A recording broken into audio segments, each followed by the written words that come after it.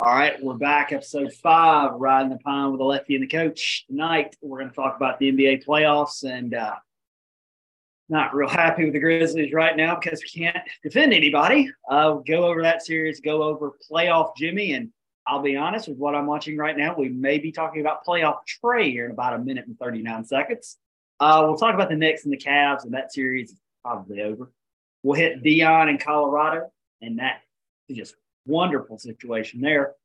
Top 25 preview tonight is going to be Michigan, the Wolverines, with top 5 schedule, folks. Y'all are going to hear some just absolute giants of college football on that schedule. And then our top dun, dun, dun, dun, dun, dun, dun, dun, dun, dun, dun, dun, dun, dun, dun, dun, dun, dun. Now there's Al. We got NCAA football soundtrack Al over there. Hail to the victors. Then we got our top 10 list of the night. It's going to be the top 10 coaches currently in college football. But to start off with, I'm going to talk to Steve Ballmer and the LA Clippers because you made a trade about now, I guess, 4 years ago that you at the time thought was going to take you over the top. You pushed your chips to the table. And hey, that's great. You did. You traded for Paul George, who was a star at the time, and you got an absolute superstar in Kawhi Leonard. However, what you gave up was Shai Gilgeous-Alexander, now a superstar in the league, a draft pick that would eventually become Jalen Wilson. Yep. You gave up 5 other draft picks, first round all, and you traded them to the Thunder, who have the best GM in basketball. Now, those pieces that you traded them, he's combined them, Sam Presti, that is, has combined them with Josh Giddey, Lou Dort, a possibility that you even could add a Victor Wembanyama to that team. I think it's unequivocal at this point. The Clippers lost that trade. They've had now 4 years of Kawhi Leonard and Paul George, and they've been no further than the conference finals. They've only made 3 playoff trips, but Paul George and Kawhi Leonard have played on the court together 35% of the games that the Clippers have played in 4 years. You can't do that. You can't. And you can't turn around and say, hey, we won. And look, let's top it all. You fire Doc Rivers, who Doc's a top 5 coach. There's no doubt in my mind. Doc's a top 5 coach. And you just let him walk to Philadelphia. He's having lots of success at Philly right now, too. But look at the success he had with that LA team. It was nuts and bolts. It was Shea, Landry Shamet, Avery Bradley, Montrezl Harrell, Tobias Harris. Yeah, Tobias Harris, Ivica Zubac. That wasn't a bad team. And Pat Bev was on that team.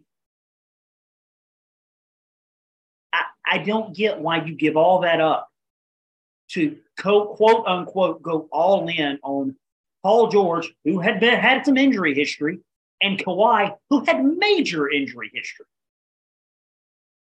I just don't. That's my thoughts. Right. So, and you're spending a lot of money on those 2 guys. You're spending a lot of money over a 4-year span for, like you said, one run to the conference finals. And that conference final run was ended because of Kawhi Leonard getting hurt. Stay healthy. So to the Utah Jazz. So just back to your point about you get 2 guys, don't get me wrong, 2 unbelievable players in the NBA, 2 guys that can really go score the ball in bunches in some big games. But it goes back to you're playing an 82-game season, and you got to win some tough late games in the playoffs with, like you said, 2 guys that have shown to have some injury, are prone to getting injured late in the season. Yeah, I don't get it. I don't get why you leverage your franchise future on 2 injury guys. I mean, I think at this point it's no doubt the Oklahoma City window is wide open. The Absolutely. LA window is closed. And look at where OKC's come even from last season. Look at just the strides that they have made since last season, and the opportunity to keep building on the talent that they've established. So they have 98 draft picks over the next 3 drafts, and they're all first rounders. That's right. So like you said, the 2021 picks were via Miami. We have, like you said, Trey Mann, Josh Giddey. Josh Giddey is a huge part to the success of the Oklahoma City Thunder, and is a great kind of point guard / 2 guard to Shai Gilgeous-Alexander, another guy that can handle the ball and take some pressure and relieve Shai Gilgeous-Alexander at time. Then, like you said, you have kind of a motor guy in Jalen Williams in the 2022 draft from last year. And then we forget Chet Holmgren set out this year.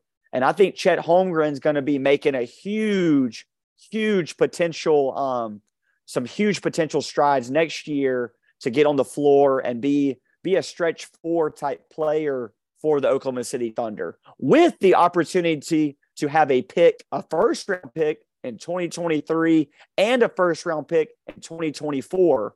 That 2024 pick is what LA gave them for that Paul George trade. Yeah, it's just, it truly, I just don't, I mean, maybe I get trading that to a team like, I don't know, a team that would screw it up, like the Knicks or the Nets or somebody. But you're trading it to a guy who, in my opinion, Sam Presti is one of the top, he's probably the best GM, but he's definitely in that top 3 with Danny Ainge and with Zach Kleiman in Memphis. These guys just know how to accumulate draft picks. Right. Why do you trade a guy who could be your franchise cornerstone right now? I mean, how different does LA look if they just don't trade for Paul George? You have Shai Gilgeous-Alexander and Kawhi. And granted, even if you don't have Kawhi because he's injured, you still have Shai. Yeah, and you're paying. You haven't traded 22 draft picks for Oklahoma City. Yep, and is paying Kawhi Leonard $176 million? Is it worth it to look at what's happened the past 3 years to know we got him for 1 playoff game this year? What happened in that 1 playoff game? They win the basketball game. But the next 3 he doesn't play, what's their record? 0-3. You lose him in 2021 against the Utah Jazz. You win that series, but then you lose to the Phoenix Suns in the conference finals. But I'm just saying they're over when they lose Kawhi Leonard in the playoffs. And Kawhi Leonard's a superstar. He's a superstar when he's healthy. But what is that, every 15 games? Right. And we're not picking on Kawhi or we're not picking on Paul George. I want you to understand that. I think healthy Paul George has shown he is still a top 25 player in this league. Absolutely. Kawhi Leonard is probably still a top 10 to top 7 or 8 player in this league. However, they're never healthy. You made that trade. You gave up all that. You have 0 NBA championships. You have 0 NBA finals appearances. Right. And so no, it wasn't working. Absolutely. And we're just trying to discuss and talk about how when you go all in for these big time players, you lose your kind of X factor role type players that you got to have to win playoff games. You can't rely on your superstars to win basketball games. You can, I mean, obviously you can rely on them, but look at last night. I know we're going to talk about it here in the next segment, but look at the Lakers and look at some guys that were stepping up for LeBron. I know LeBron has a heck of a game, but you have a guy like Reeves. You have a guy like Dennis Schroeder, plus 24 in the plus minus. You have a guy like Hachimura. So you have some of those role players that are stepping up and making big plays. Now, I don't think the Clippers have those role players beside, to kind of play along with the Russell Westbrook. And then it's been Paul George. I can't even put Kawhi Leonard in that talk right now because he's been injured. Yeah, I 100% agree. And so we will actually move on now to that. This podcast tonight is sponsored by Gatorade, the trusted drink of choice of everyone from 6-year-olds in their orange slices to professional athletes dumping it on their coaches when they win the Super Bowl. Drink Gatorade. What's your favorite? What's now? Do you refer to your Gatorades as the color or the flavor? I don't know. It's kind of a both thing, to be honest. I can go both ways with it. I think if most of the time though, I do just refer color. To be honest, I probably don't refer as much. Right, red, to, yellow. Cool yeah, blue is kind of the navy blue or the royal blue, and then you have the glacier freeze. Remember, is the light blue. yeah. So I normally those are two of my favorites: the cool blue versus the glacier freeze. Normally, I say I'd like kind of the light blue for glacier freeze, and then just regular blue for the cool blue. Yeah. No, it's just so now we'll get on what we were kind of going to talk about in the Grizzlies Lakers game, as my DirecTV has now decided to go out during the freaking game. So what just happened? So you can tell me. So Ice Trae just hit a shot. 3-pointer. Ice Trae hits a 3-pointer to put ATL up 2 with 1.9 left. Yeah, okay. In Boston. So we can probably go ahead and just discuss the fact that Trae Young might have gone playoff Trae tonight. He has 38 on the night, but we'll get to that. Talk about Memphis and LA first. We're both Grizzlies fans. I can say last night was one of those games where you keep watching, you think, okay, we got this. We're gonna pull away, but there was just always something in the back of your mind that thought, no, we're not. Like, this is going to be bad, and it's going to end bad, and it did. We let D'Angelo Russell. We're up 97-90, and we let D'Angelo Russell get hot. It just was it's a tough loss to handle for Memphis. I personally, I don't think they recover from it. That's just one of those losses that's going to linger for you. And I really feel like Memphis probably knows they let that one get away. Absolutely. And the 3 threes that D'Lo hits are all in that third quarter. The only 3 threes that D'Lo makes. Fourth quarter. Fourth quarter. My bad. Fourth quarter when we're up 7. And D'Lo goes back to back possessions, hitting 3 straight 3-pointers. So that was a tough one to come back from for sure in that fourth quarter. It was, and I look at it and you got to think that the Grizzlies just let one get away last night. They truly just let one get away last night that they should have won. That you get the performance you need from Desmond Bane last night. Right. He goes off for 32 or 34, whatever it may have been. He had 36 on 13 from 29 from the field. But you needed him shooting the ball. You needed him. We probably needed him getting 4 or 5 more shots really in this game. We needed him to make 4 or 5 more. I mean, 3 for 13 or 3 for 14 from 3? 3 of 12. 3 of 12. So 25%. I don't know. I look at how poorly really the Grizzlies played in stretches. We talked about it earlier. Granted, they didn't have as bad of a first quarter. I mean, I guess that was an accomplishment. They scored in double digits this time, but they're still down, 7 or 8 at the end of the first quarter. They, of course, hit the big run like they've hit the last 4 games. They hit that big run with about 6 minutes to go in the second quarter. And I don't know what it is about this team, but they can't seem to match that. They can't ever seem to match that intensity because they're dead flat in the third quarter and they struggle in the fourth. And I don't know what it is. I don't know if it's coaching. I don't know if it's they're exerting all their energy. I have no clue, but whatever it is, they got to figure it out tomorrow night. Well, thank goodness they're coming back home. But like you said, if we could put together just 4 second quarters, what I mean by that is if we could play like we do in the second quarter for 4 quarters, we wouldn't be in this boat. We would probably sitting at a 3-1 lead right now. And we ended that second quarter on that 14-1 run. Second quarter is when Desmond really got going, really kind of got the mid-range going. And we just, I wrote some notes about that game, and it's so simple. I wrote Grizzlies have to value stops and late game rebounding, and I put a star by you need to value stops after made baskets. Yeah, I agree 100%. I think right now the Grizzlies are just they'll score and then they'll let the Lakers get out in transition and just kill us. Right. I saw AD made a lot of great outlet passes. We would score. They would quickly outlet the ball to Reeves. They would quickly outlet the ball to D'Lo. But that's you got to have some initiative to say, all right, guys, we got to step up. After we score, we got to step up and just try to figure out a way to get a stop in some way. And to be honest, I think really in this game 5 coming up, we've got to try to, I think, get back to shrinking the floor and really forcing the Lakers into some late clock, deep shot situations in the shot clock. I know Rui has hit some shots, but I think you gotta live with him making some shots in game 5.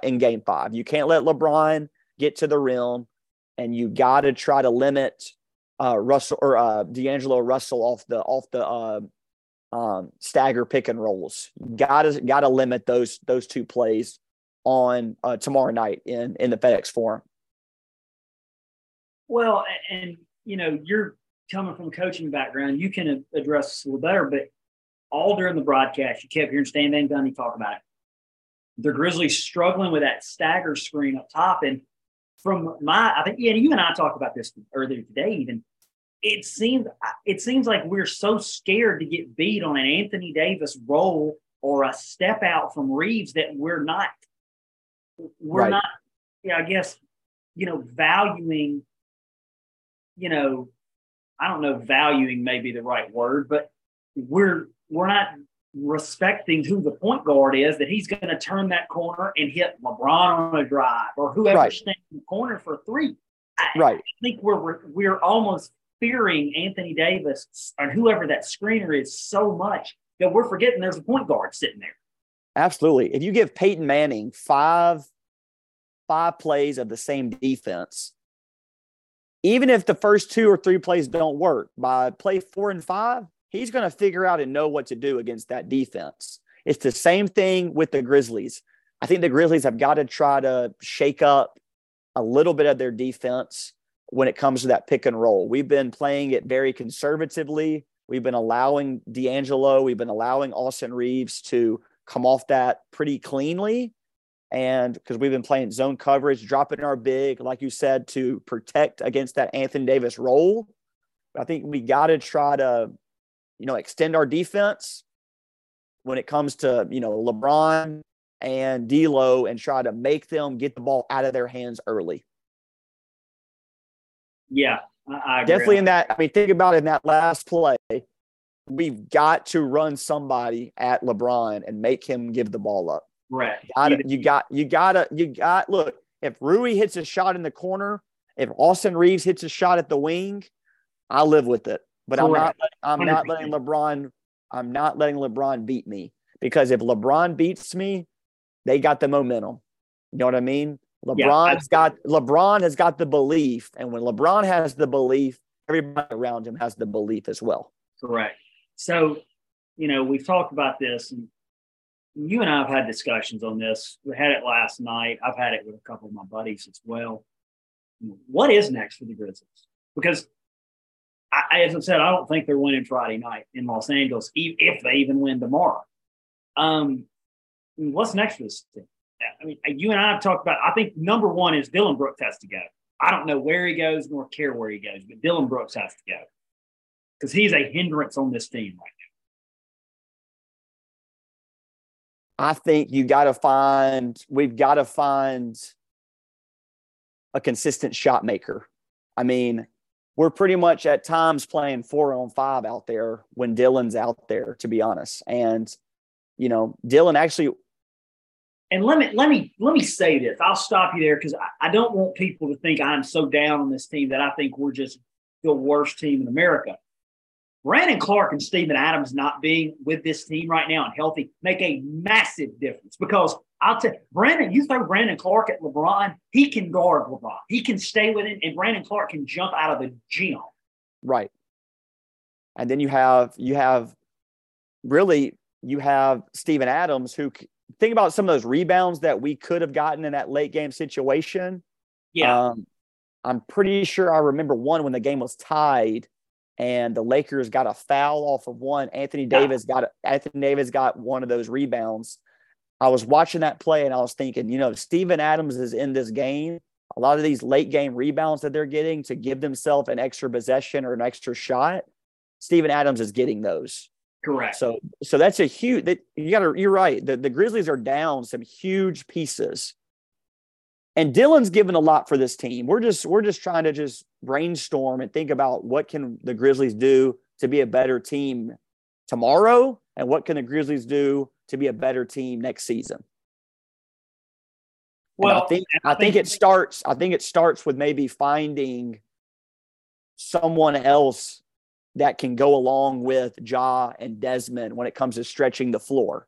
That might be Luke Kennard. That's got to start tomorrow night with number 13 in whatever color the Memphis Grizzlies wear, because Jaren Jackson has to be better. There is absolutely no excuse for how bad he has played for 3 games now. Right. But I will say last night he got a couple big defensive plays. We just need him offensively to really establish himself. Correct.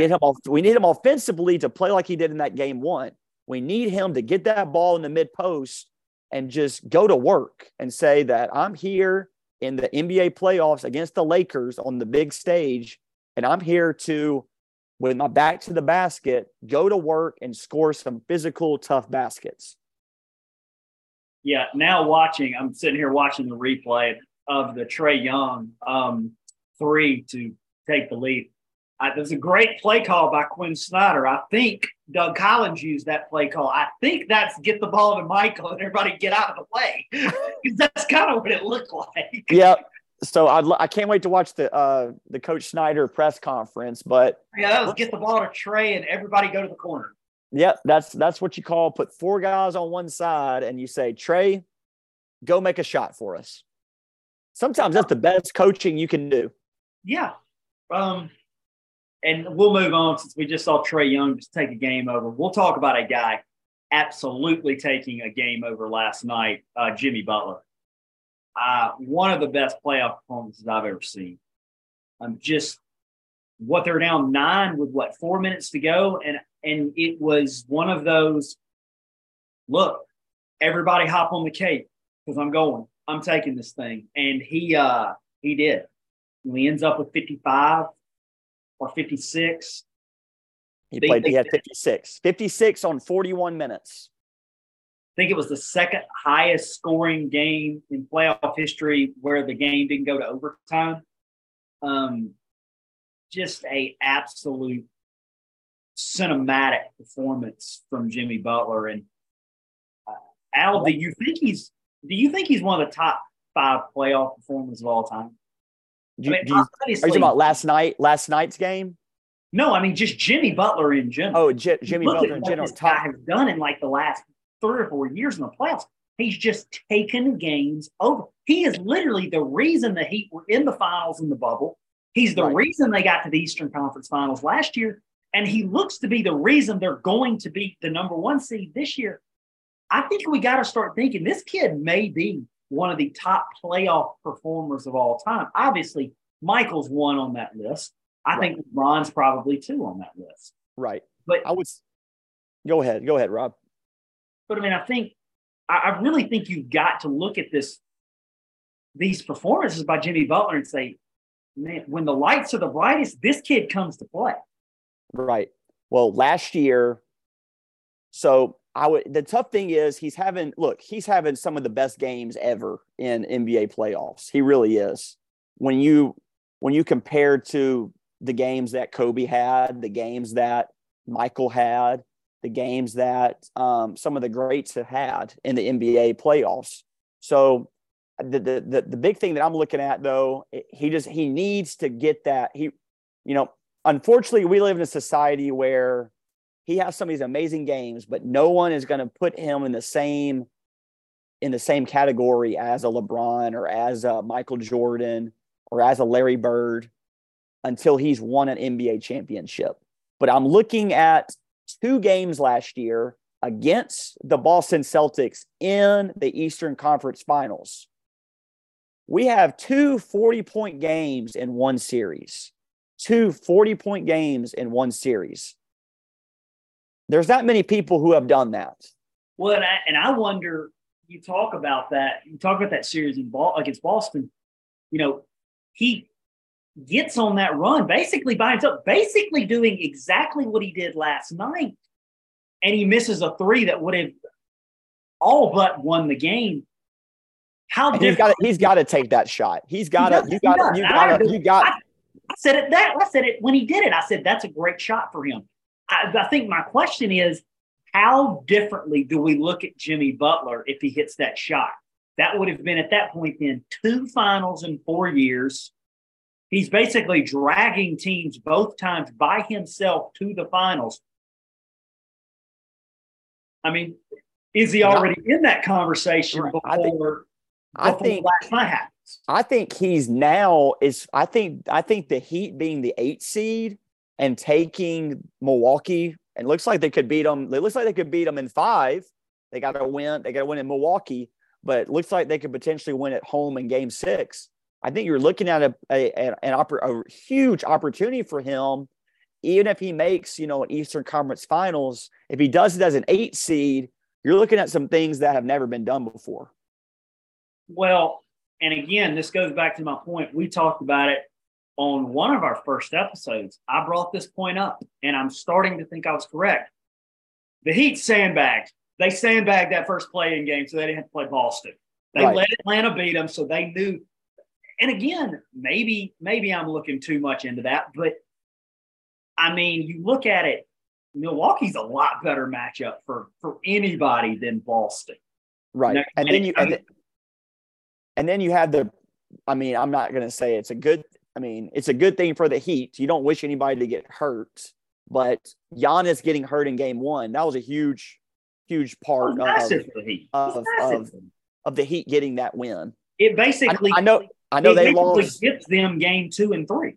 Right, and I know they lost Tyler Hero, but Jimmy Butler is right, and Victor Oladipo. But Jimmy Butler is putting that team on his back, and I think losing those 2 guys, as good as they are, I think when you have a guy like Jimmy Butler who can just score and defend at the level he can do that at, and you put him with a Bam Adebayo, and you still have a really good point guard in Kyle Lowry, you have 3 guys still that can really get the job done.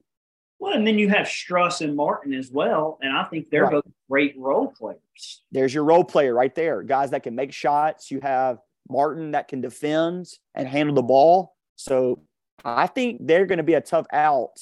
I think they're going to win this series. I think they beat the Bucks, and I think moving on to the Eastern Conference semis. I do too. And obviously they get another, I'm not going to say it's favorable, but you're getting probably New York. I mean, you're not getting Philadelphia or Boston. You're going to let them beat up on each other. By the way, I think that is going to be an absolute, and yes, I'm still picking Boston to win. I think that is going to be a heck of a series between Philadelphia and Boston. Will be. That's going to be it. Great. You got Doc Rivers coaching against the team he won an NBA championship for. Now he's trying to do it for Philadelphia. And, I mean, it's one of those old-school rivalries. It's Philadelphia and Boston. I think it's going to be a great series. And then that's going to be a slugfest for sure. I mean, we just look what Jimmy Butler did in Miami. What is he going to do when he steps into Madison Square Garden? Is he going to score 60? Is he going to score 70? I mean, I don't – at this point, I don't know what this guy cannot do. I think the only thing left to talk about on this one is, Giannis still has a triple-double last night. Let's just not forget about it. He still has a triple-double. Do you think Giannis can put this team on his back and just say, all right, I'm just truly not going to let us lose? Well, it looks like last night he's going to have to. If if the Bucks can't make shots the way they did last night, he's going to have to be making all the plays for them. The Bucks play their best when guys around them, obviously like any other team, are making shots. So, but the Bucks are really good when they have other guys around them making shots. But when they're not, Giannis has to do a lot. He has to make up for a lot on that team. So he's got to have some guys around him step up if they're going to win. I don't think Giannis, you can let Giannis have a triple-double and they still lose the game. I tend to agree there as well, that you really can't. I mean, the only thing I think, you can't let Giannis go have a Jimmy Butler game. I don't think you can let him have 50, but I mean, I think if he has some crazy stat line like 30, 15, and 11, like, you can probably survive that. Yeah, you can still win that game for sure. You just can't let Now, you can't let him have 50, 19, and 18. Yeah, you can't let a Chris Middleton or a Drew Holiday type player, make a lot of plays. And Brook Lopez is playing great in this series. And Brook Lopez. Games. Right. He's been one of their most consistent players. But just one of the best playoff performances I've ever seen. Incredible. I kind of wanted to touch on Knicks Cavs, but to be honest, that series has kind of turned into a sleeper. The Knicks have just completely taken over, and it looks like they're going to be advancing. I think we hit Boston, Atlanta tonight, which is not one I thought we'd be talking about, but Trae Young just absolutely goes nuclear over the last about 4 minutes of that ball game and takes it over and does what he knew he would have to do to win that game. And now they force a game 6 back in Atlanta. The Cavs have really surprised me. They just haven't looked like themselves, No, they haven't at all. But, they're a young team. They're an extremely young team with some really exciting pieces surrounding Mitchell with both Garland and Mobley. Right. However you want to say it. So moving on now, we're going to talk a little bit about Deion and Colorado. Obviously, their spring game this past weekend, they have, I think, 40-something thousand people there. It's snowing. Like, the conditions weren't great. But after the game and up until today, they have 24 players now in the transfer portal, which, I can understand 5 or 10 maybe. Obviously, Deion comes in saying he's bringing his own baggage, and it's Louis. Probably not the smartest thing to say, but that's just my thoughts on it. But they have 24 enter the portal. The biggest one, obviously, the receiver. I can't remember his name. They have 31 since April 15th. Okay. And you can probably give me the name of the receiver, but the kid who had the huge spring game, he goes into the portal. Montana Lamonius Craig.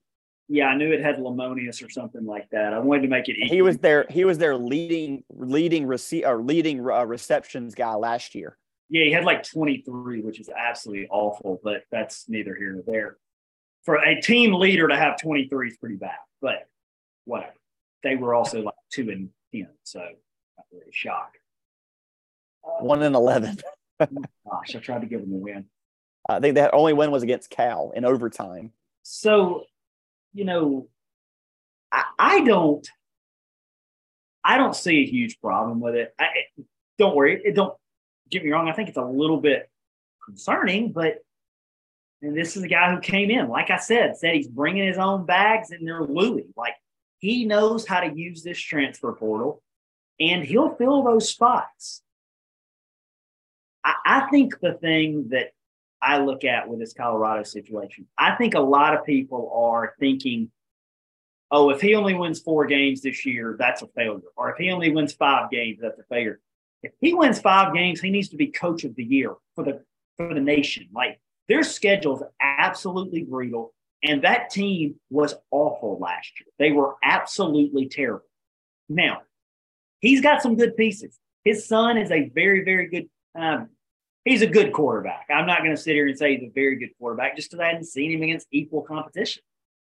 Travis Hunter is a great player. There's no doubt. Travis Hunter is going to play on Sundays. Cormani McLean, the kid they got from down in Florida is going to play on Sundays. You know, that'll be two of their starting corners. So they're going to have pieces, but I don't think they have the whole team. What are kind of your thoughts on all this that's transpired?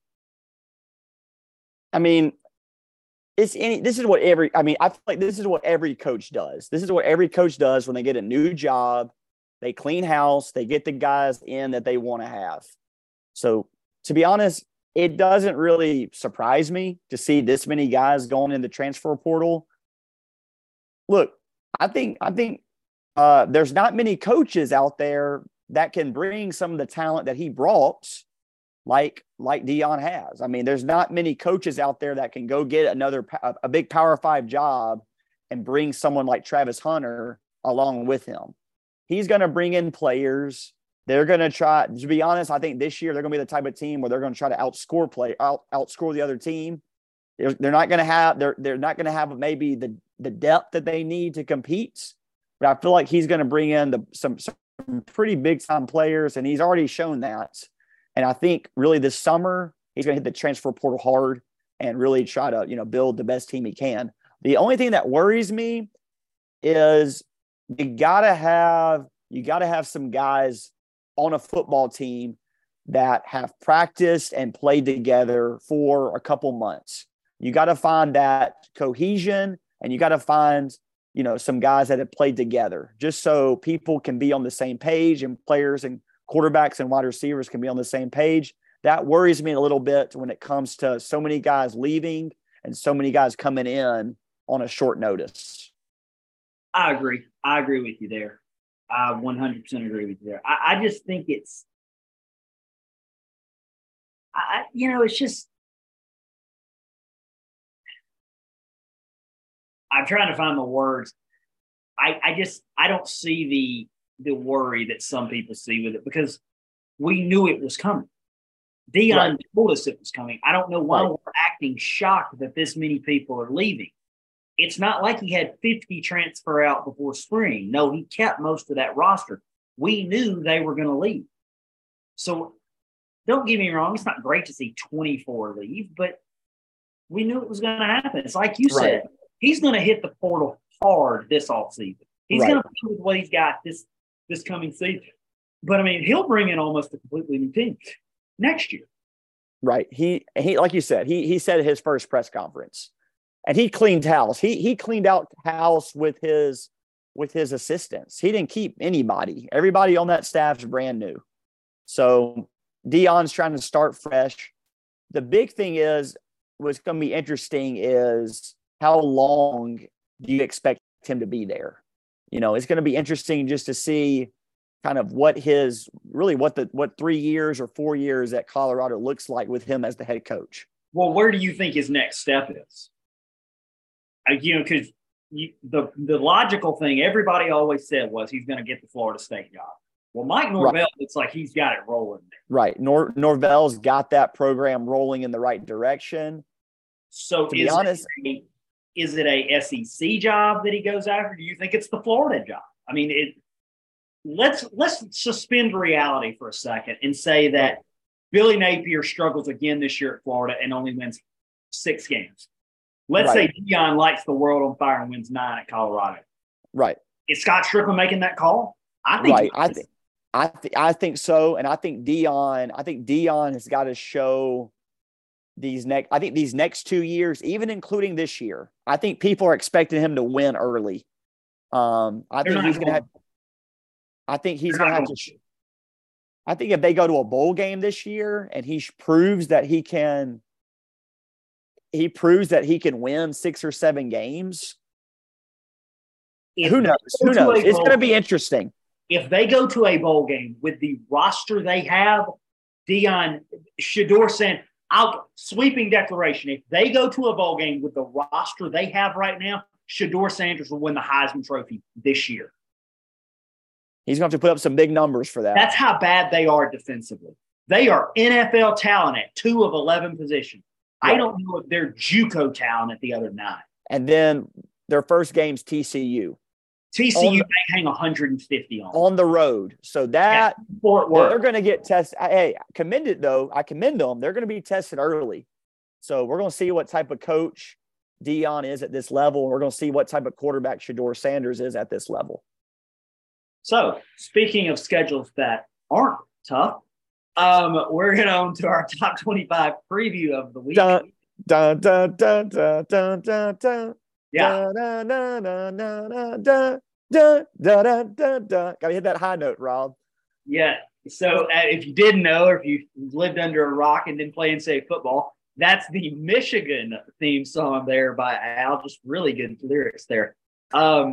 Really, really good sounds there. I mean, I don't know how you're not in the band for those sounds, but Michigan brings some pretty good talent back from a team that goes to the playoffs, goes to gets upset by TCU in the playoffs, but gets there, beats Ohio State yet again, wins another Big Ten championship. And, Jim Harbaugh really seems to have this thing rolling right now. Absolutely. Back J.J. McCarthy this year. Bringing back McCarthy, you're bringing back Blake Corum, you're bringing back Donovan Edwards. You're bringing back your two best running backs. And I know last year, I know TCU wins that game, but there's no doubt in my mind that Michigan's the better football team than TCU last year. It's just you have McCarthy McCarthy throws a pick six. You have two pick sixes. You have the fumble on the goal line after the reverse touchdown.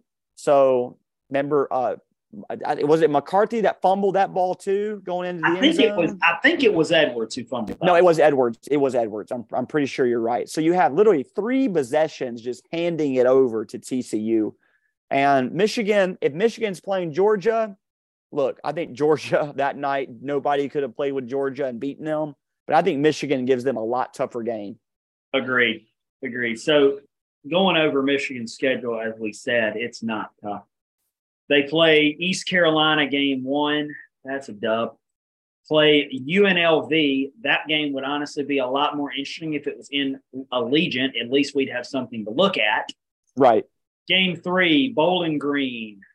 Wow, that's bad.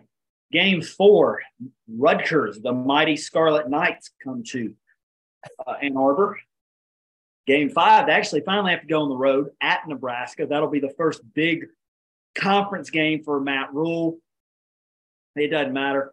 Michigan's going to win that one. They go to Minnesota after that. PJ Fleck, there's not enough fire up in the world to win that one. Then they get Indiana and the Fighting Tom Allens, who he'll probably give some inspirational speech and they'll get beat by 30. Then they go to play the Fighting Mel Tuckers, the $96 million man who has parlayed one victory against Michigan into a overinflated contract. Then they'll go. It didn't fare well with them last year either. We had a little bit of a brawl in the tunnel. Oh, yeah, I forgot about it. And this one's at Michigan State, so could just be a full-on fight. Then they'll have a bye, and then they'll play Purdue. Then they go to Penn State. Now that's going to be. I mean, that's going to be the whiteout game. That's whiteout. That's going to be an absolutely electric atmosphere. Saturday night in November in Beaver Stadium.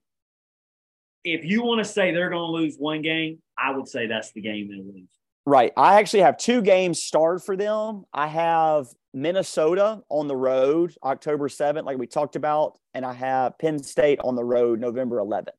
I think they beat Minnesota. But I think Penn State gives them a run for their money at home. I do too. I picked Penn State in that one. I think Penn State gets the victory there. It puts Michigan at that point at 9-1 on the year. They'll go to Maryland to get a dub, and then they'll play Ohio State at home. I think they get that one. They finish 11-1. I still think they make the Big Ten championship. Still think they have an outside shot at the playoffs. Right. And whoever they're playing from the other division, they're going to win. So that's just how it is in the Big Ten. Yeah. The Big Ten's a one-sided division. All the good teams are on one side. Right. So I'm thinking a 12-1 record for Michigan next year sounds like a pretty fair and realistic expectation. It's crazy. We say 12-1 sounds realistic, but yeah, okay. So that's how easy the schedule is, folks. But, I really think Harbaugh's kind of got that thing rolling. Everybody said he was going to get fired. Everybody thought he was going to take pro jobs the last 2 years. I think he's there for the long haul. I do. I think he's there for the long haul. I think he's settled and happy at Michigan. Right. I look at that COVID year they had, and I just look like, what in the world was going on with that year? I don't know. I have no clue. I guess they started Joe Milton that year at quarterback. Yeah, that was when all the Michigan fans had Milton Tough shirts. Then they lost, I think, every other game, basically. Right. Yeah. I think 2-5. I think they only played 2 and 6. That. This is the Big Tens. They played that schedule. And then Penn State was awful that year too. So just I guess maybe a weird year that you just kind of need to maybe put asterisk by with some of these schools. Don't tell that to Alabama. They claim the national championship. Just they were loaded. They're like the other 13 that they didn't actually win fairly if they claim. Well, Alabama was pretty loaded that year. Obviously, Mac Jones has the year of his life, and then he had a pretty good wide receiver named Devontae Smith. So Heisman Trophy. So he had a pretty amazing year. But when I look at what Michigan's returning and I look at their schedule, I'm looking at 47 returning touchdowns between McCarthy and between Corum and Donovan Edwards. So you're looking at their core big three coming back because they're a running team. Absolutely. JJ throws for 2,719 yards last year as a sophomore, but they are a running team. They are a get downhill, run between the tackles, heck, run behind the center type football team. They are a in the trenches type team, and I think that's what's going to really propel them in a lot of games. I really don't think a lot of teams in the Big Ten are going to be able to handle their physicality. I don't either. And I think now that we're on Michigan, I think we can talk about our first Heisman Trophy candidate of the year in Blake Corum. I along with a lot of people, feel like he doesn't get injured last year, he wins the Heisman Trophy. Absolutely. And he's given away, he has 247 attempts. That's a lot of attempts. But look, he's given away a lot of them to Edwards. And obviously Edwards started those last 3 games after Corum got hurt. What type of injury did Corum have again? I'm trying to remember. I think it was a leg injury. It wasn't an ACL, was it? It wasn't an ACL or anything, but I think it was a leg injury. Yeah, it might have been a broken leg. Unfortunately, it was something that or broken foot. Yeah, but it sounds like he's going to be recovering from that for sure. Yeah, I don't think he played in the spring game, did he? If you're good, you don't play in the spring game anymore. Right. I think Edwards did, though. I think Edwards and McCarthy did. So Michigan looks like they're going to be a tough opponent next year for everybody to play against. Agreed. And unfortunately, we're not going to know what type of team they have. Until October, basically? Until I think November against Penn State.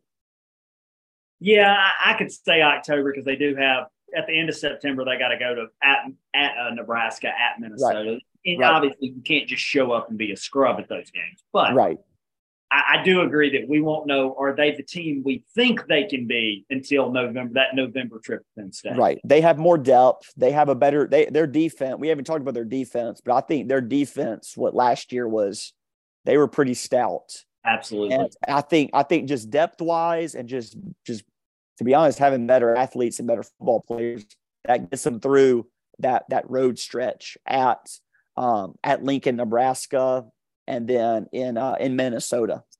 Yeah, I agree 100%. So last segment of the night, our top 10 list, the top 10 current college football coaches in the country. You can have your list. I don't really care.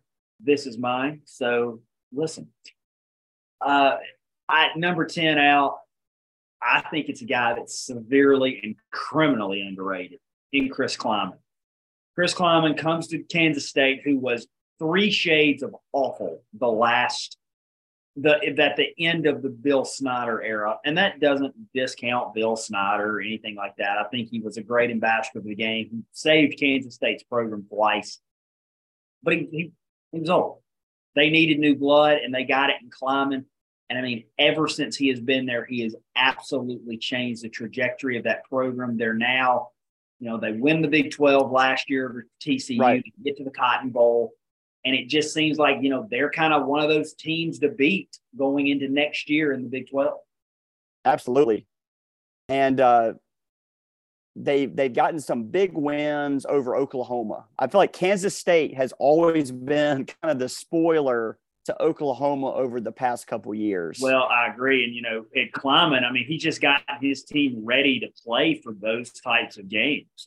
And that's, a lot of people thought when he got there, that he's just always had the talent, he's always had the talent advantage because he was at North Dakota State. And now he doesn't, so it's going to be different. And, he's shown that offense he runs, that kind of shotgun split veer, really has just, it's translated. And they've really given some teams problems with it. Right. So they lose Deuce Vaughn. Obviously, he's going to be a big loss next year. Oh, he's finally gone. He's been there for 12 years. And then, but they do bring back Will Howard. Okay, so they bring back the quarterback. So bring back the quarterback. Obviously, last year they were pretty stout defensively. Obviously, gave TCU a lot of problems in that Big 12 championship game. Obviously, TCU, they got it going in that fourth quarter. But I like Kansas State, and I like the direction they're going. I think they're going to be a team in the Big 12. They're kind of building their team like an SEC team. They're trying to win on defense. They're not trying to just outscore guys in the Big 12. They're trying to build, kind of like what we were talking about with Michigan. They're trying to build a team that is an in the trenches, hand in the dirt, hand in the mud type team. 3-point stance. We're gonna own the line of scrimmage. Agreed. Number 9, Josh Heupel at Tennessee. What he's done at Tennessee, you can't understate it. What he did with Hendon Hooker, turns that kid who loses his job at Virginia Tech and can't start into the Heisman front runner until he gets injured. And even the year before, what he was able to do with Hooker after he finally came to his senses and ditched Joe Milton. And then we see Joe Milton in the Orange Bowl look like Hendon Hooker. But just the offense that Heupel has brought, I just think it's been, it's night and day from what Jeremy Pruitt was running. It's kind of a mix between, that just why it's kind of like the Lincoln Riley offense. I think they run it just a tad bit more and take a few more shots here and there. But right. What are your thoughts on Heupel? I'm really big on Heupel. Obviously, so growing up in the past in Memphis as a Memphis Tiger fan, I've seen UCF come play at the Liberty Bowl a lot. And to be honest, UCF did not skip a beat when they went from Scott Frost to Josh Heupel. No. To be honest, I thought Josh Heupel at UCF, those offenses were even more dangerous. You have Dylan Gabriel, you have some of that speed that they had at running back, and just the ability to every play could potentially be a 70-yard touchdown, whether it be a pass or whether it be, a quick dive play up the middle. They constantly keep you on your toes. They play fast. They're always getting the ball snapped in the fastest time of any team in the country. I think Josh Heupel is building a team to be reckoned with in the SEC. I agree, and you give them NIL and the transfer portal and that fan base. They'll buy into anything. Absolutely, and he already has a staple win in year 2. You beat Correct. Nick Saban. You beat Nick Saban in year 2. He kind of has the Hugh Freeze trajectory a little bit, just of when it comes to beating Bama, kind of being that offensive coach. But I think he's in a position at Tennessee where he can sustain that. Well, and he doesn't have – he's got to play Alabama every year for now, but that could change with Texas and Oklahoma. And I think that can help you, though. I think playing Bama every year, I know that's a tough team to play on the road and at home year in and year out. But I think bringing kids in that really want to be at Tennessee, I think that's a game that you can kind of rally the troops around. You can recruit off that game, So Right. I think Josh Heupel, he was a home run hire, and Tennessee, they're going to be a tough team in the East for sure for Georgia this year. So number 8, that this may be controversial to some people, but I'll explain my point to everything. Number 8, Ryan Day. Ryan Day hadn't done anything. He has not elevated Ohio State. Now, he hadn't taken them down, but what has he done at Ohio State that is markedly better than what Urban Meyer did? He hasn't recruited at a higher level. He hasn't won at a higher level. He's lost to Michigan. Now, saying all that, I think he's a great coach. I think you bring him the place. I think he's got an exciting offense. I think the last 2 quarterbacks he's tutored in Justin Fields and C.J. Stroud are markedly better than anything Urban Meyer was putting out when he was at Ohio State from an NFL trajectory standpoint. Absolutely.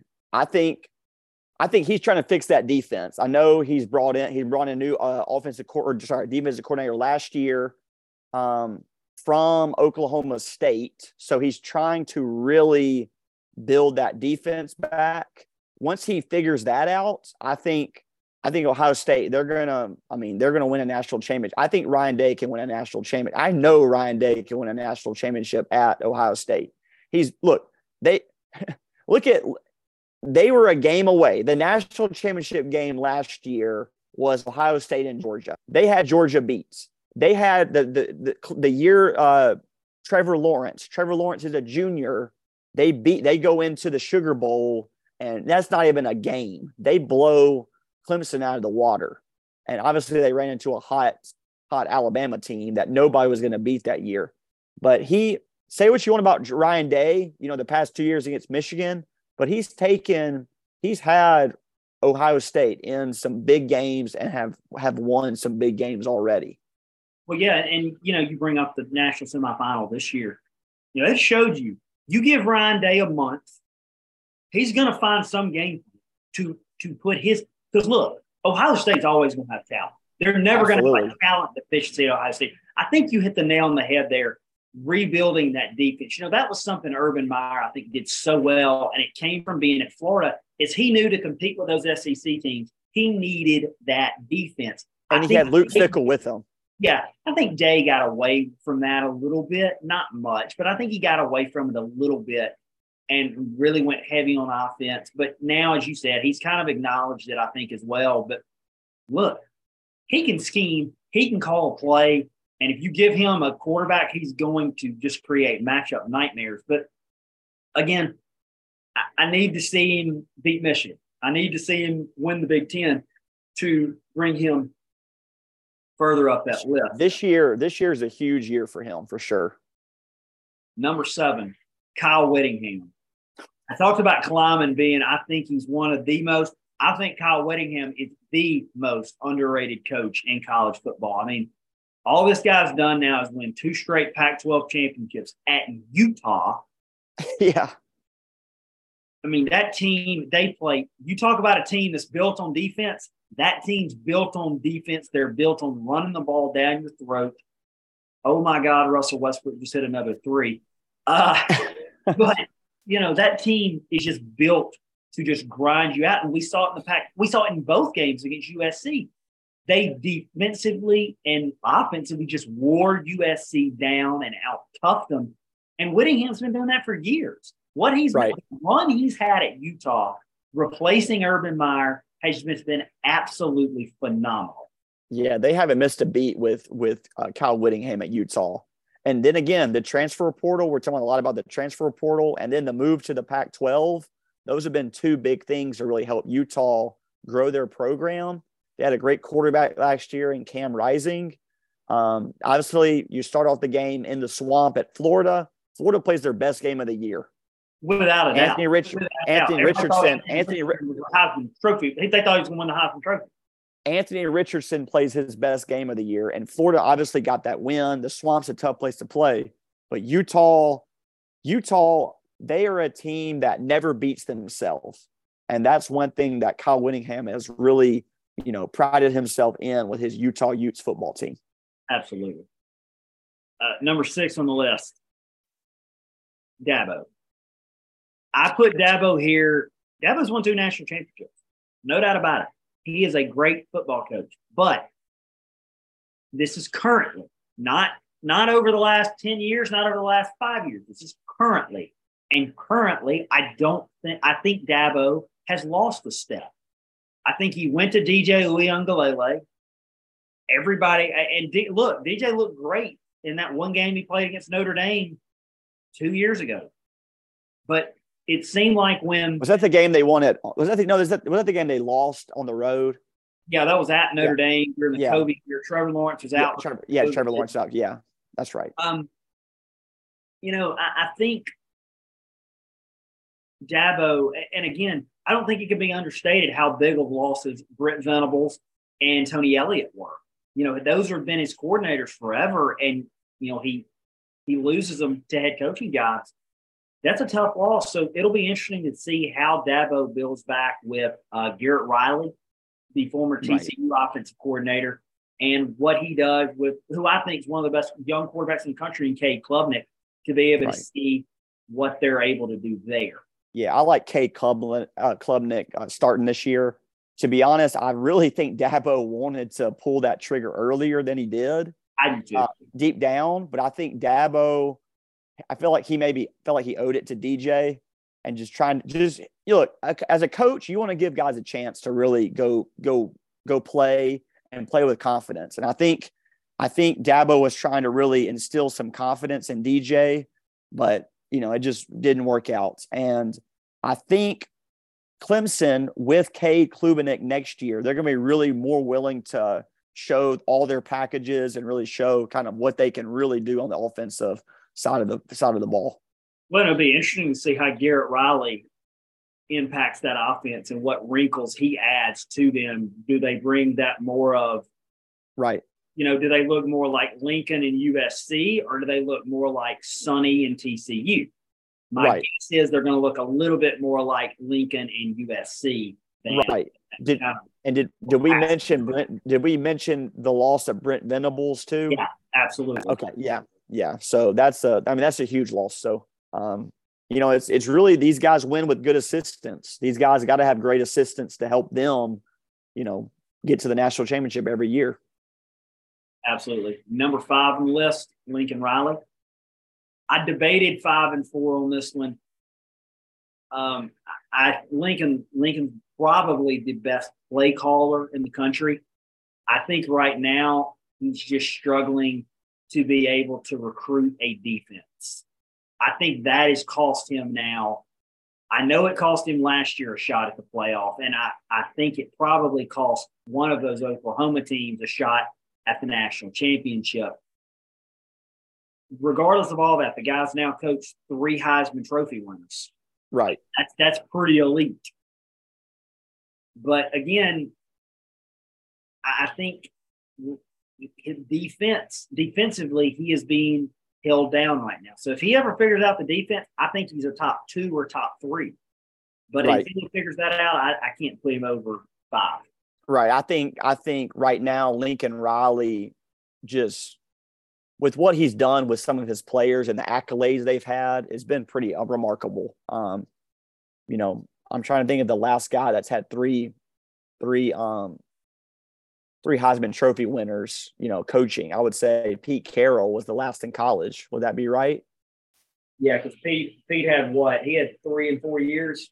Yeah, he had Reggie Bush and Matt Leinart. Carson Palmer. Reggie, basically back to back. But I think there was one guy, Jason White at Oklahoma would have been the guy between those. Right, absolutely. So, but I think Lincoln, that random sports fact to it.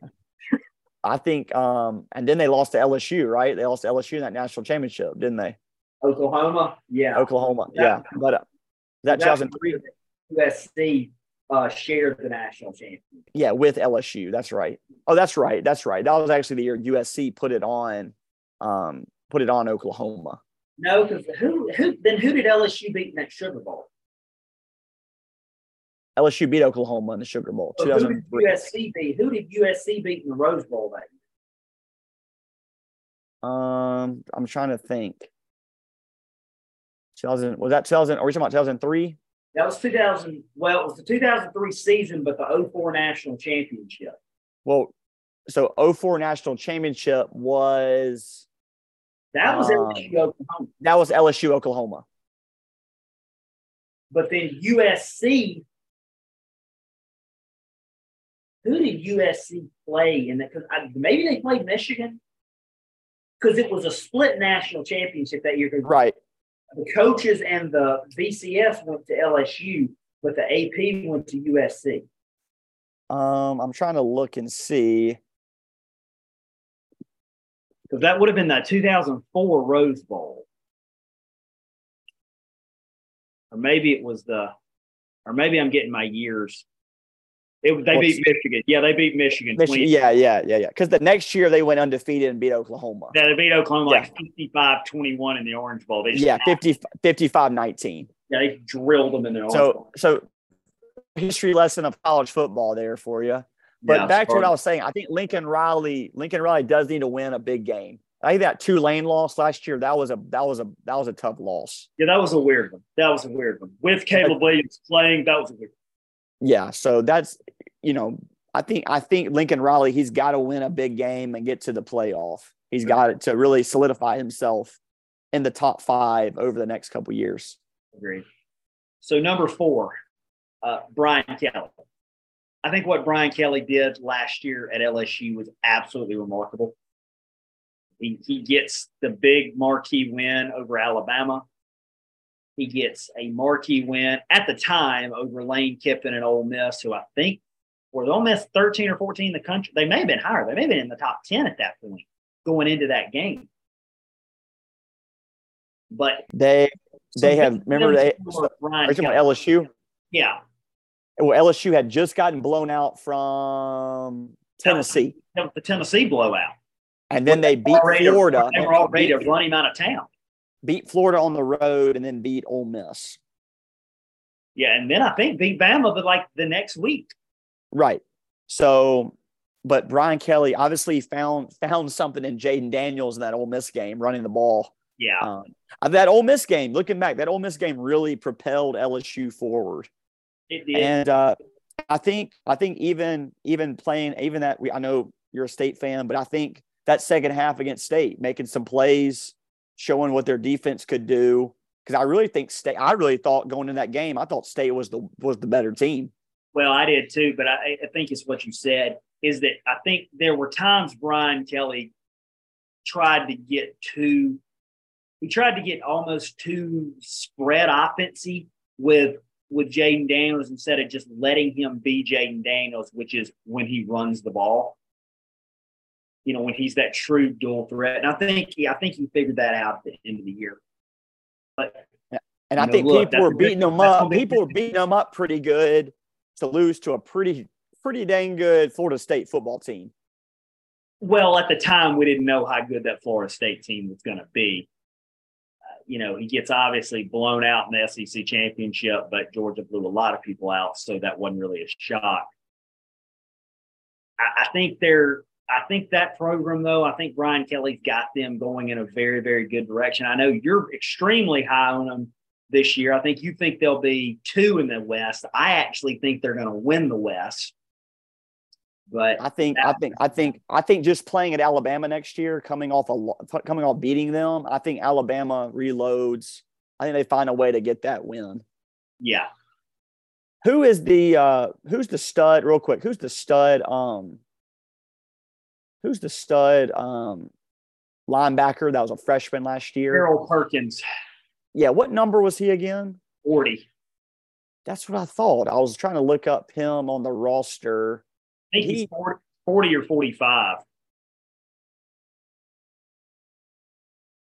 But yeah, he's probably going to win like every defensive award. I was going to say, did he change his number? Because I was looking for him. He may have.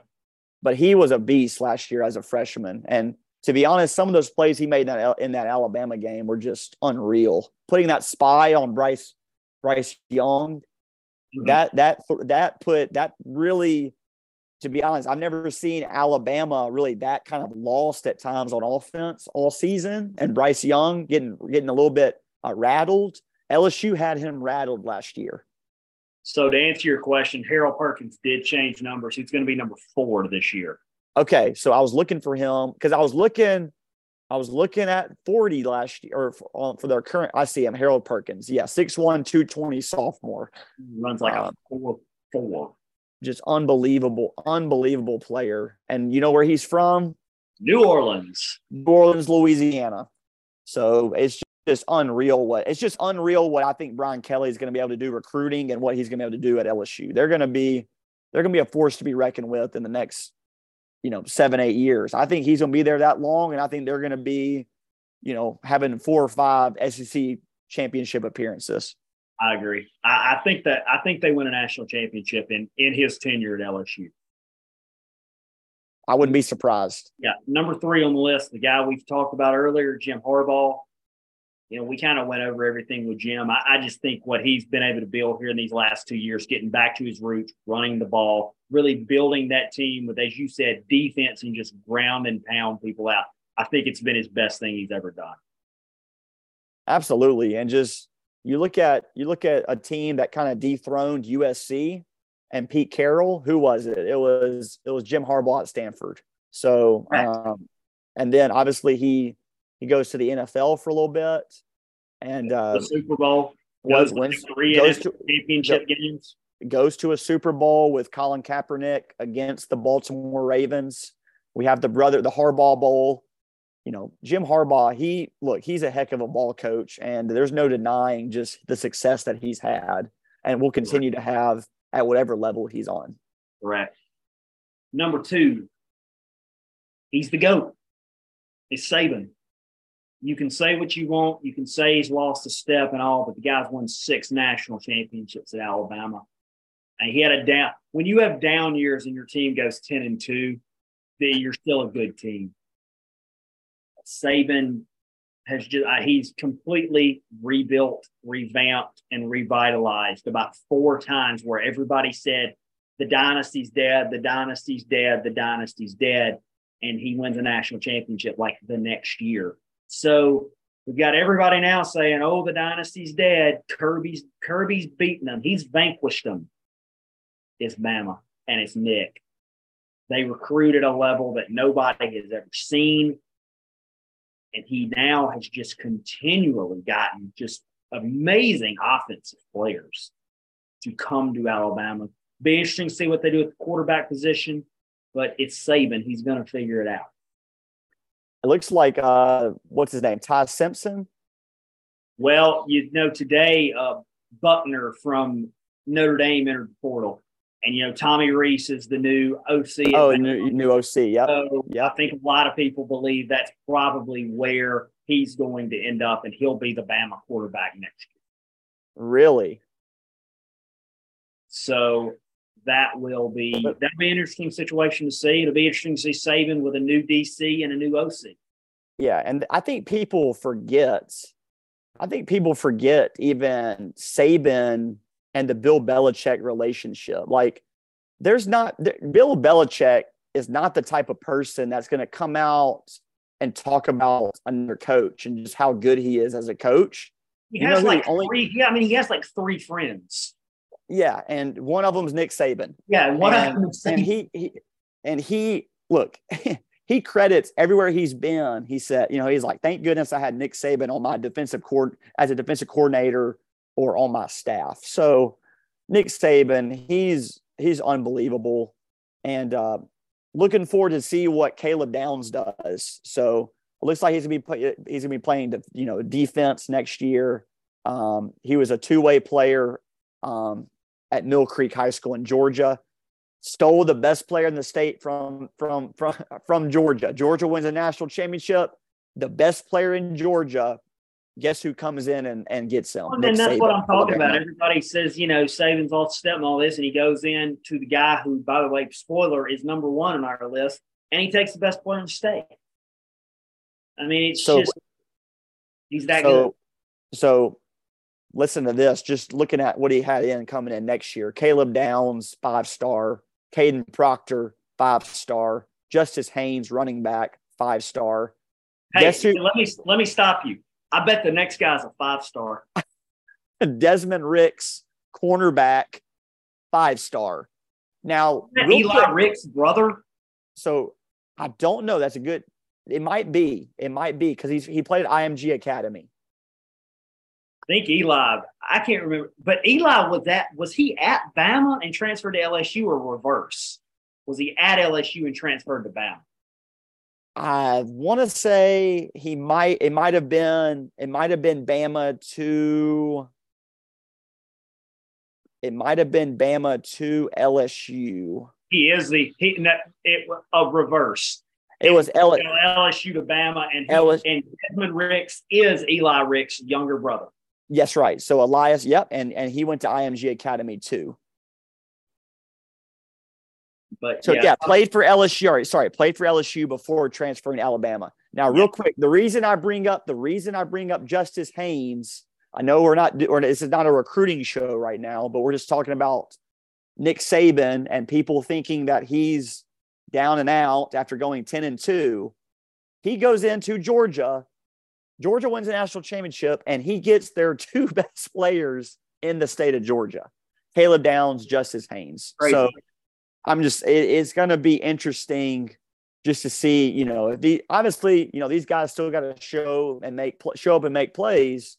But it's going to be interesting to see what Alabama does next season. And I think we see them in Georgia playing again after kind of a year not seeing them against each other. Obviously, LSU playing Georgia, but I think we see them in 2024 playing in Atlanta for the SEC championship. I agree. I think 2023, I think LSU may be able to take them, but 2024, Saban – I'm never going to count out Nick Saban. So as much as I say I pick LSU, I could change it between now and August to pick Alabama. So that brings us to number one, and he is right now the king of college football. It's Kirby Smart. What Kirby has done at Georgia, he's won 2 straight national championships. He's got a really good opportunity to win a third. I mean, he's 29-1 in his last 30 games. I mean, it's an unheard of run he's on right now. Yep. His only loss being to who? And so I just, they are just on a run right now that I mean, we haven't seen since Saban's teams had those runs. And, Kirby was a part of those staffs.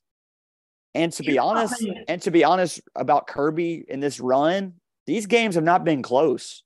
These games, besides, I know Missouri played them close this year, but look, these games have not been close. Georgia, from start to finish, has shown their dominance.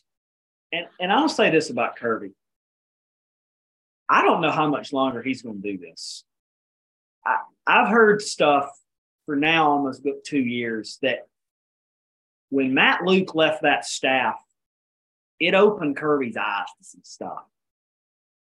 I really truly believe this, Al. If Georgia rolls off and wins a national championship again this year, I see a world where Kirby Smart retires. I don't think Kirby Smart's coaching in 5 years. I don't. I think he's retired. I think he realizes he's made enough money, and he has. And he's won enough championships that he's going to be remembered as an absolute Georgia legend for the rest of his life. And they are on a heater like nobody else right now. And you know what? You know what they're going to say about Nick? Okay, this is a Belichick, Tom Brady kind of a little bit of the same scenario. Was Brady because of Bill Belichick, or was Bill Belichick because of Tom Brady? Look at Kirby Smart and Nick Saban. Did he have his success because of Kirby Smart, or did Kirby Smart have his success at Alabama because of Nick Saban? I think Nick Saban would say the same thing that Bill Belichick said about Nick Saban. I think Nick Saban would say the same thing about Kirby Smart. They are not there in those big games, winning those games without Kirby Smart as his defensive coordinator. I tend to agree. But at the same time, I think it's kind of like the Brady-Belichick thing. Belichick would have eventually gotten 2 or 3 Super Bowls without Brady. But he got 6 with him. I think Saban still would have won 2 or 3 national championships at Alabama, but he got 5 with Kirby or 4 with Kirby. Right. You know, Kirby, he learned everything from Nick. He learned how to recruit. He learned how to run a program. He learned how to do this and that and that. But I think where they're wired differently is this isn't Kirby's life. Yeah. I think Kirby wants to do something after football. Saban doesn't want to do anything after football. He doesn't know anything about football. Yeah. And that's where him and Belichick and even Brady, I think they're so alike. Yeah. I don't think they know anything else. I think Kirby does. And that's why I'm going to say it. I don't think Kirby's coaching in 5 years. And I'll be honest, I think if they win the national championship this year, I think I can see him hanging it up. I can. It'll be interesting. And that's coming from, you know, I've heard it from Neil McCready. I've heard it from Ben Garrett. I've heard it from a lot of the Georgia people. And obviously Neil and Ben close to Matt. You know, I've heard it from some of even the Georgia players that have said, no, we don't know how long he's going to be. Do you think maybe that was what makes him such a good coach, though? Do you think the players? I do. Do you think he has? Do you think he has the ability to hold guys to a standard, but not put all that pressure on them? I think he gets that same level of respect and intensity that Nick gets, but it's not. I think he can turn it off. I don't think Nick can turn it off. Right. I don't think he knows where the off switch is. I think Kirby found that off switch. Yeah. And I really respect Kirby, and he does a heck of a job just in his, you know, pregame, postgame press conferences, and just the things you hear him say, you know, before games and after games. It's awesome to hear. It's awesome to hear. So it is. Well, folks, that does it for another episode of Ride the Pine.